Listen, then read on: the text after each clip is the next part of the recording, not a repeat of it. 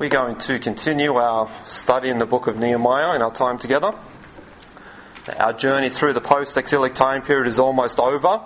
For tonight we are considering the final chapter in the book of Nehemiah. Now, if you remember in our previous study, we considered the dedication ceremony. It was a joyous occasion, a time of worship and celebration. And one would expect this to be quite the appropriate scene to finish the book on. Now, this would be the happy ending that we are so accustomed to. But this is not the case in the drama of Nehemiah. There is still a twist in the tale, and this is recorded in the 13th chapter. Now, we're going to consider the first 9 verses, and hence this will form our reading. So Nehemiah chapter 13, commence reading at verse 1. Hear the word of the Lord. On that day they read in the book of Moses in the audience of the people, and therein was found written that the Ammonite and the Moabite should not come into the congregation of God forever, because they met not the children of Israel with bread and with water, but hired Balaam against them, that he should curse them. Now, howbeit our God turned the curse into a blessing. Now it came to pass, when they had heard the law, that they separated from Israel all the mixed multitude. And before this, Eliashib the priest, having the oversight of the chamber of the house of our God, was allied unto Tobiah. And he had prepared for him a great chamber, which aforetime they laid the meat offerings, the frankincense, and the vessels, and the tithes of the corn, the new wine, and the oil, which was commanded to be given to the Levites, and the singers, and the porters, and the offerings of the priests. But in all this time was not I at Jerusalem, for in the 32nd year of Artaxerxes king of Babylon came I unto the king, and after certain days obtained I leave of the king. And I came to Jerusalem, and understood of the evil that Eliashib did for Tobiah in preparing him a chamber in the courts of the house of God. And it grieved me sore. Therefore I cast forth all the household stuff of Tobiah out of his chamber. Then I commanded, and they cleansed the chambers. And thither brought I again the vessels of the house of God with the meat offering and the frankincense. Amen. The title for the sermon this evening is Courageous Confrontation. Let's pray. Now, Father, we do thank you for this evening. We thank you for the opportunity to take some time out of our busy weeks to pray together and to consider your word. Now, Father, we do thank you for your word, that it is reliable and sufficient and relevant. And we ask this evening that you speak to us. It is our desire to hear from you. Please remove all distractions, hindrances, and obstacles, and do your good work in our hearts. For we ask it in Jesus' name. Amen. When the cat's away, the mice will play. This is a proverbial saying that we are all familiar with, and the truth found within is illustrated very clearly before us. Nehemiah had to report back to Artaxerxes.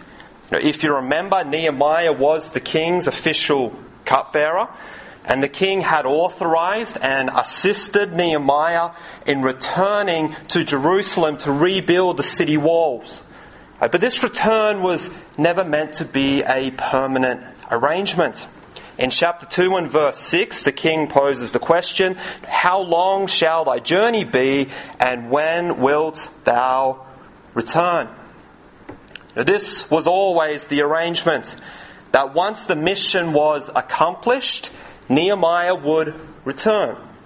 And this makes much sense, for the king had made quite the investment in this particular project. And hence he would want to ensure that his generosity had not been abused. And also he could then regain the services of one of his valuable employees. Notice in verse 6 that it was in the 32nd year of the reign of the king that he returned. In chapter 5, verse 14, we are told that Nehemiah first came to Jerusalem in the 20th year of the king. So if we do the mathematics, it tells us 12 years had been spent accomplishing the rebuilding mission. What is particularly interesting is that the physical labour aspect, the rebuilding of the walls itself, consisted of only 52 days. Just 2 months out of a possible 144. Now, of course, much planning would have been involved before undertaking such a project. Sourcing materials and so forth would take much time.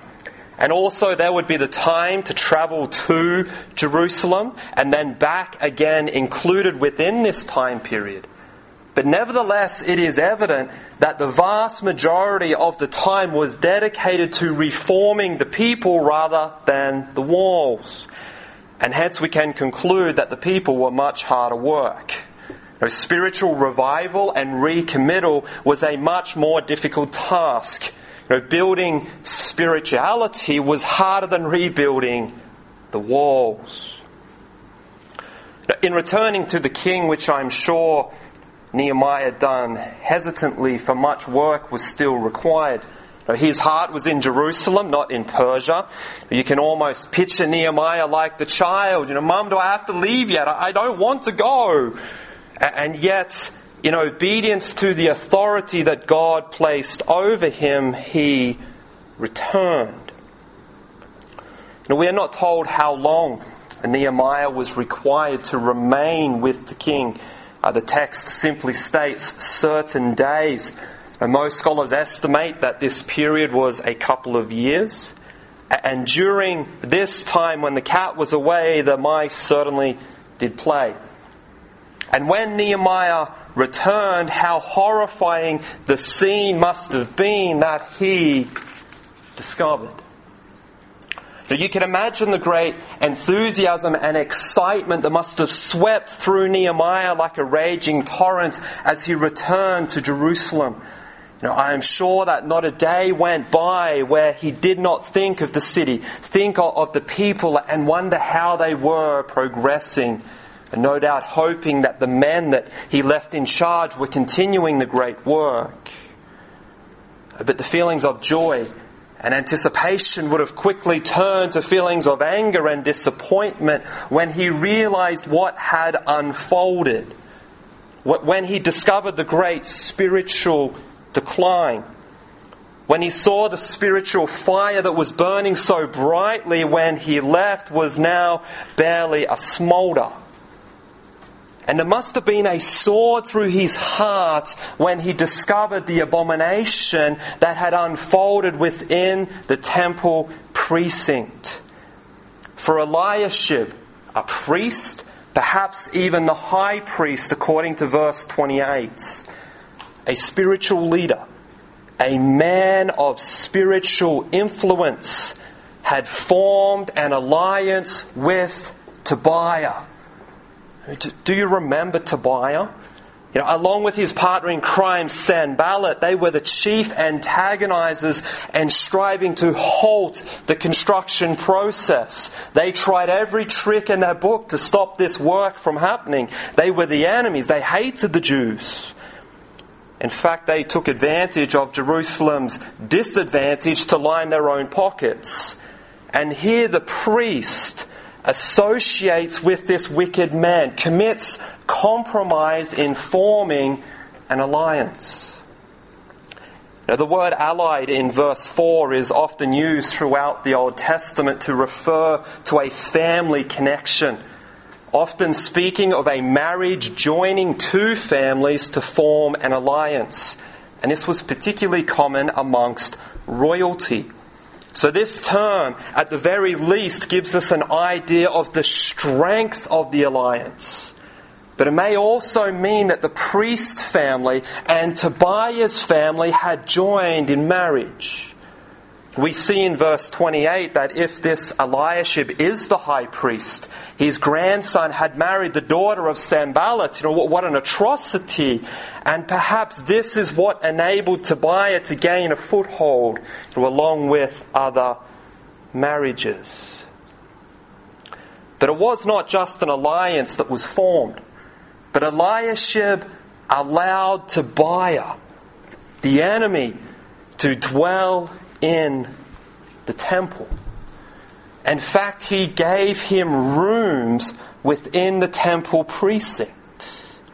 Well, what an abomination this is, to allow the servant of Satan to live in God's house, to bring the fox into the chook pan, to allow this Ammonite, who in God's law was forbidden to be in the temple, to allow him to live in it.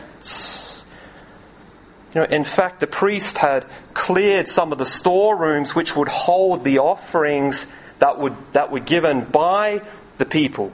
These offerings would be used to compensate the Levites for their work within the temple. And he cleaned out these rooms which led to the Levites being mistreated and neglected, and allowed the great enemy to dwell in the temple. He opened the front doors and invited the enemy straight in. As Puritan Matthew Henry put it, a wretched thing it was that Eliashib should lodge Tobiah in the courts of God's house. It was to confront God himself. This is a terrible scene. It would be like us if we had a church premises and a church manse to open our building and our house for the local atheist movement to conduct meetings and teach their propaganda. That this is the sense. The enemy is allowed to set up camp within. And what audacity on the part of Tobiah. That there is no shame. What a hide for him to reside in God's house. But the greater atrocity is that the spiritual leader had allowed such a despicable action to take place. Now, he abused his God-given position to allow the temple to be violated, to be desecrated. He permitted and encouraged such debauched behavior. How devastating and atrocious this scene is before us. That God's house has been defiled in such a way, that such putrid compromise had been embraced, that the enemy lived within and the spiritual leader allowed it. And the warning is quite plain and simple. The church must be on guard, alert and aware to not allow similar things to unfold. For unfortunately, how many churches have allowed the enemy to set up within?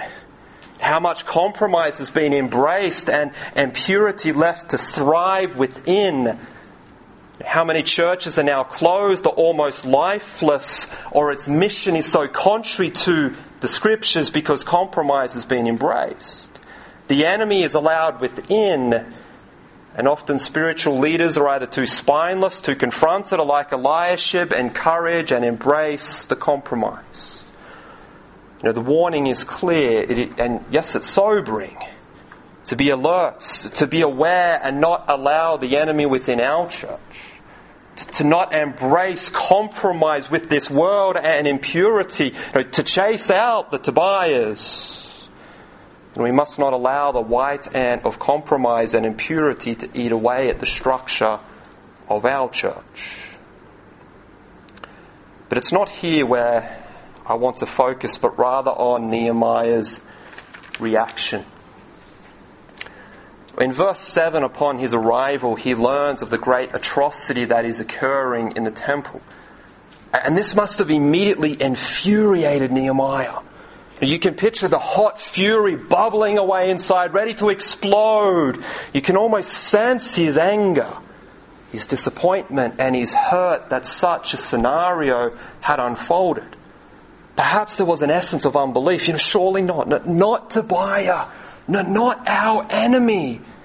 But his worst fears were sadly confirmed. I want to draw your attention to verse 7 where it says he understood the evil. This term translated understood means to diligently consider, to discern, to view, to regard carefully. So in other words, he considered the situation. He checked the facts, considered what was happening, and then determined the appropriate reaction. Verse 8 records for us the decided action. Nehemiah, with burning, with righteous anger, violently storms into the temple and physically throws out all of Tobiah's possessions onto the streets. So literally manhandles them out of the temple. It's almost humorous. So try and picture the scene. Can you imagine Nehemiah with this fiery look in his eyes as he made his way to the temple? Not looking left, not looking right. He doesn't acknowledge anyone in his path. Everyone gets out of his way, for it's evident he was on a mission. Can you imagine the priests and the Levites jumping to the side as he made his way through the temple? Can you hear the heated words that must have been unleashed upon Eliashib if Nehemiah happened to come across his path? And I do wonder if Tobiah was home when Nehemiah began his cleansing work. It must have been quite the sight as Nehemiah dumped all of the possessions of Tobiah out on the streets. Can you picture the gobsmacked looks of the faces of the people? Can you hear the whispers? What in the world is happening? What is he doing? This is insane. And I'm sure there were some who thought this action was completely inappropriate. How can he behave like this? What is he doing? What did Tobiah do to him? But Nehemiah thought it was necessary to completely cleanse the temple of this gross impurity, this disgusting compromise that had been embraced. And when we consider the actions of Jesus when it came to the temple, it becomes pretty clear that Nehemiah's reaction was exactly the same as his Lord's. Nehemiah's action was certainly strong. He removed all of Tobiah's possessions. He had the rooms cleansed, had them fumigated, whatever that involved, and then ensured that the rooms functioned as God had intended them to function. It was a concern to Nehemiah when his God was dishonored.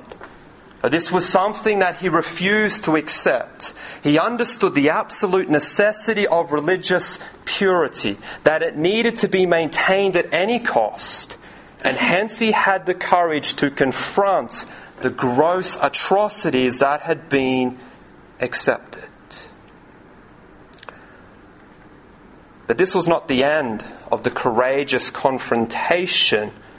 For Nehemiah then ordered a public service for the reading of the Scriptures. Chronologically, verses 1, 2 and 3 come after verses 4 through to 9. If you look at verse 4, it says, "And before this." So before the reading of the Scriptures, Nehemiah's cleansing took place. And notice in verses 1 and 2, the text that Nehemiah chose. It dealt with the Ammonite and the Moabite. This is a reading from Deuteronomy 23. Now these were the nations that resulted from Lot's incestuous relationships.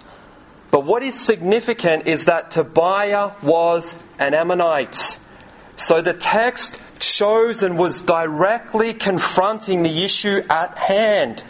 Nehemiah knew that many probably had no issue at all with Tobiah, and that this reading could potentially make people feel uncomfortable. It was going to be confronting. It would be very tempting to choose a different text. But no. A real boldness, a real courage was shown to confront the elephant in the room. The people are reminded that both the Ammonite and the Moabite were not allowed into the temple of God. It was forbidden because of their terrible treatment of the Israelites. If you remember the story, they failed to give them food and water when they were in great need.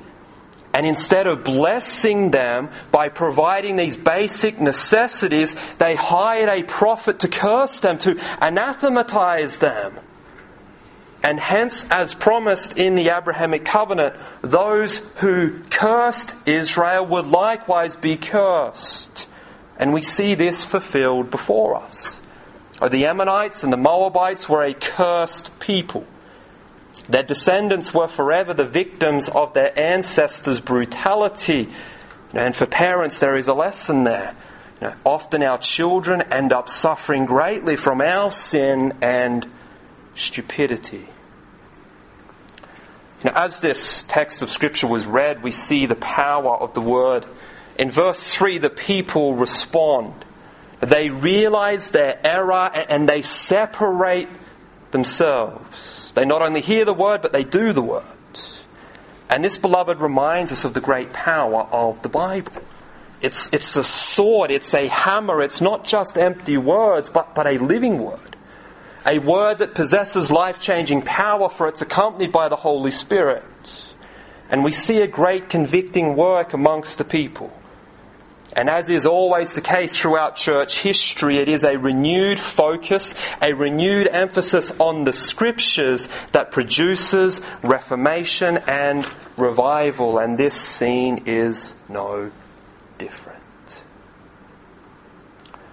Now, this passage of Scripture before us is very hard-hitting. It's in your face, it's confrontational, that there is some aggression. And in our accepting and tolerating society, this makes many feel uncomfortable and even criticize such drastic action. It's evident from the text that Nehemiah was angry. Verse 8 makes this clear. It grieved him sore. He was furious. But my friend, this was the correct response. This was the right response, the godly response. For not all anger is sinful. There is such a thing as righteous anger. For anger is ascribed both to God the Father and to Jesus Christ. And we could all do well with a little bit more of righteous anger. An anger that despises injustice, immorality, and ungodliness of every sort. As the psalmist says, "Ye that love the Lord hate evil." This type of anger is legitimate. It is proper for the believer to possess a righteous indignation towards sin and towards that which is done against the Lord and against His will. Now, Jesus certainly exercised righteous anger, didn't He? Remember the scene when He made the whip and drove the money changers out of the temple. As one writer said, Jesus was always angered when the Father was maligned or when others were mistreated. But He was never selfishly angry at what was done to Him. That is the measure of righteous anger. Anger that is selfish, undisciplined, and vindictive is sinful and has no place, not even momentarily, in the Christian life. But anger that is unselfish and is based on love for God and concern for others is not only permissible but commanded. A genuine love cannot help being angered at that which injures the object of that love. And this explains the anger of Nehemiah. He loved his God and his God had been dishonoured. And hence this led to righteous indignation. And beloved, how often this righteous anger is something that is missing in our lives. We would do well to have a little bit more, I think. Now, sure, we must be careful, for there is a real danger of righteous anger becoming sinful anger very quickly. But the more common reality is being complacent, compromising, and cowardly when it comes to confronting sin, particularly in our own backyard. The easy thing for Nehemiah to do was to ignore the sin. That would not be the right thing to do, and we must learn from this. We have a particular obligation towards one another as believers making up this local body to hold each other accountable. And not to ignore, but rather to lovingly and graciously confront the open and obvious sin that is present in the lives of our brothers and sisters. This will not necessarily be a weekly thing that we do every Lord's Day. We don't have to walk around and go, "Oh no, I haven't confronted someone's sin yet. There's Bill, I'm going to find a sin in his life." That's not the idea here. But nevertheless, this is our God-given responsibility to each other. James 5:16 says, "Confess your faults one to another and pray for one another." That there is a real freedom and power in confessing one to another, for then we can assist each other. Galatians 6:1 says, "Brethren, If a man be overtaken in a fault, ye which are spiritual, restore such an one in the spirit of meekness, considering thyself, lest thou also be tempted. The spiritually mature is instructed to restore a fellow believer. Help one who has fallen into the pit of sin. Throw them down a row. And then there's the portion of Scripture known as the church discipline text. Matthew 18 verses 15 through to 17 says, Moreover, if thy brother shall trespass against thee, go and tell him his faults between thee and him alone. If he shall hear thee, thou hast gained thy brother. But if he will not hear thee, then take with thee one or two more, that in the mouth of 2 or 3 witnesses every word may be established. But if he shall neglect to hear them, tell it unto the church. But if he neglect to hear the church, let him be unto thee as a heathen man and a publican. My friend, it is clear that this is part of our duty as Christians, to confront and endeavour to restore one another when we fall into sin. Now, I understand there are a lot of difficulties in this process. It will be uncomfortable. There will be times when it is done wrongly. It requires great wisdom. It should be done in love, seasoned with lots of grace, done humbly with no self-righteousness, and the goal should always be restoration, not condemnation. I believe it's very important to consider this church discipline text in its context. The context is the parable of the 100 sheep, where one is lost and the shepherd goes to find that sheep. The context is loving restoration, and that is to be the goal of all correction. If that's not our motive, then we better not dare attempt it. We live in a very independent and autonomous time where people hate authority, people hate accountability. But beloved, that is not how Jesus has designed his church to function. We have a corporate responsibility to exercise church discipline when necessary, according to the Scriptures.